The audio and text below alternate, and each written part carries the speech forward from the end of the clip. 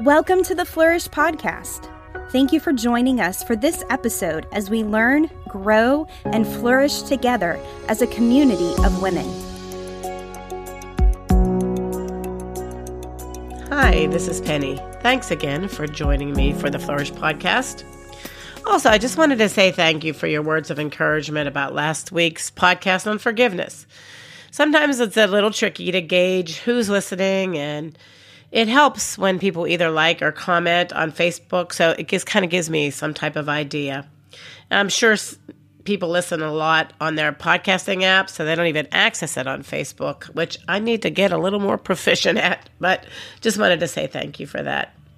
I'm working my way through the chapters of my book, Love, Leadership, and Influence, The Power of Transforming Relationships.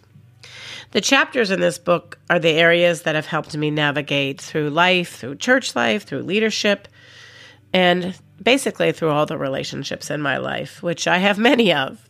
I have 8 kids, 16 grandkids, an extended family, and so many wonderful friends. In the introduction of the book, I quote Romans 12:9, which summarizes the overarching objective of life and of the book that I wrote. And it says, love from the center of who you are. Don't fake it. Be good friends who love deeply.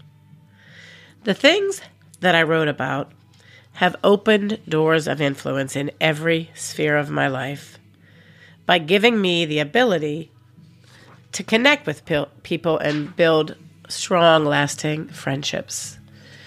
They've helped me to truly know God, experience His love, and readily share it with those around me. And for those who don't already have it, my book is available under the Network of Related Pastors webpage. You just go to the Books tab and you can find it there, and I'll give you instructions. This week we're going to talk about the power of embracing others. What do I mean by embracing? Well, if you look up the word embrace, it means to take and enclose or encircle in the arms, to accept or press to the bosom in token of affection. Now, I'm not necessarily suggesting that we literally grab everyone we meet and hug them intensely. Although I have been known to be affectionate at times when people weren't totally sure they were in need of a hug or even a kiss on the cheek. I've kind of gone a little bit beyond maybe at times, but usually it has turned out in a positive way. My mom, who went to be with Jesus a couple of years ago, was the quintessential embracer. She loved people of every type and every station in life.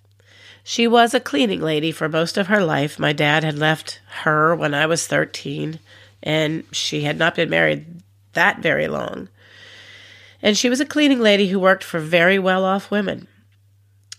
These women could not resist the love without agenda spirit of my mom.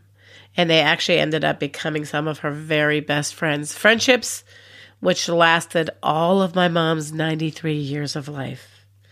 She lived with me during her last couple of years, and these dear ladies would often call to check in on her, and they would even come to visit. And they loved her like a sister because she was an embracer. Their status never intimidated her. While she was on her hands and knees scrubbing their floors, she would just relate to them just like she would with anybody else. She also loved needy, poor people that she came across and often had them into her home, even to stay with her. Even people that were much younger than my mom, like some of my best friends, some of my siblings' best friends, they were her best friends too. She innately knew how to love from the center of who she was. She was a woman who loved and leaned on Jesus for as long as I can remember. Now, I, on the other hand, was not so gifted. When I was interviewed for my first job at Baskin & Robbins, when I was, 16, 17 years old, they asked if I liked people. And I lied because I wanted the job, and I said, oh yes, I like people. Knowing in reality, I really had no capacity to like people at all. I was just too handicapped. Even after I became a Christian, I was married, and I had even just entered the ministry alongside of Keith. I was still very much lacking. One time a woman who was a mentor to me named Helena. She called me on the phone one day to check on me. And I told her, Helena, it just feels like there's an area that's dead inside of me. I don't even know what it is. I can't even explain it. She said, well, I was praying for you, and I actually know what it is. It's the area of love. She said it was almost like God showed me. It was like the beginning of Genesis, where the earth was without form and void. She said the area of love in your life is that way. And inside I'm thinking, wow, okay, that's encouraging. Good to know. And it's a little overwhelming. But she went on to say, God is going to continue to work in your life in such a way that is going to become the area that is the most prominent in who you are. It's going to be, he's going to tap the rock, and living water is going to come out, and nothing will ever stop it. And you're going to be amazed at how you're able to love people. So, throughout the years, God has been painstakingly teaching me how to love from the center of who I am. First, I had to learn who I even was. I had to find out what God put in me and how He had intricately made me, very specifically, different from everyone else, just like you are. I had been so insecure all my young life that it took everything I had just to show up, let alone show up with something to give. I was bankrupt in regard to understanding that I had anything of value whatsoever to offer to people. It's been in communicating with God, reading the Word, that I've learned to live out that version of me that Helena spoke about. I honestly can say I literally did not have any natural capacity to be that person. God's friendship has taught me how to do it. Proverbs 19:22 says, "What is desirable in a man is his kindness." The thing that stands out to people in our day-to-day lives is the level of kindness we demonstrate. The thing that created a bond between a humble cleaning lady and her wealthy employers was the kindness that my mom demonstrated. Kindness takes us into the heart of people who need warmth, affection, attention, who need to be embraced. People know when you like them. They know when you're just tolerating them. But they know when you genuinely like them.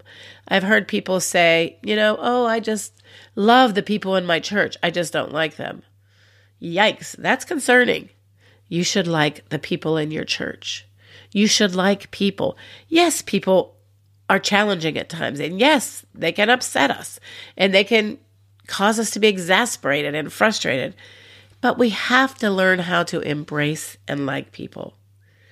Perhaps you feel like maybe partly like I did when Helena told me that the area of love was null, void, and lifeless in me. Perhaps you feel incapable of loving from the center of who you are. Perhaps you don't even really know who you are.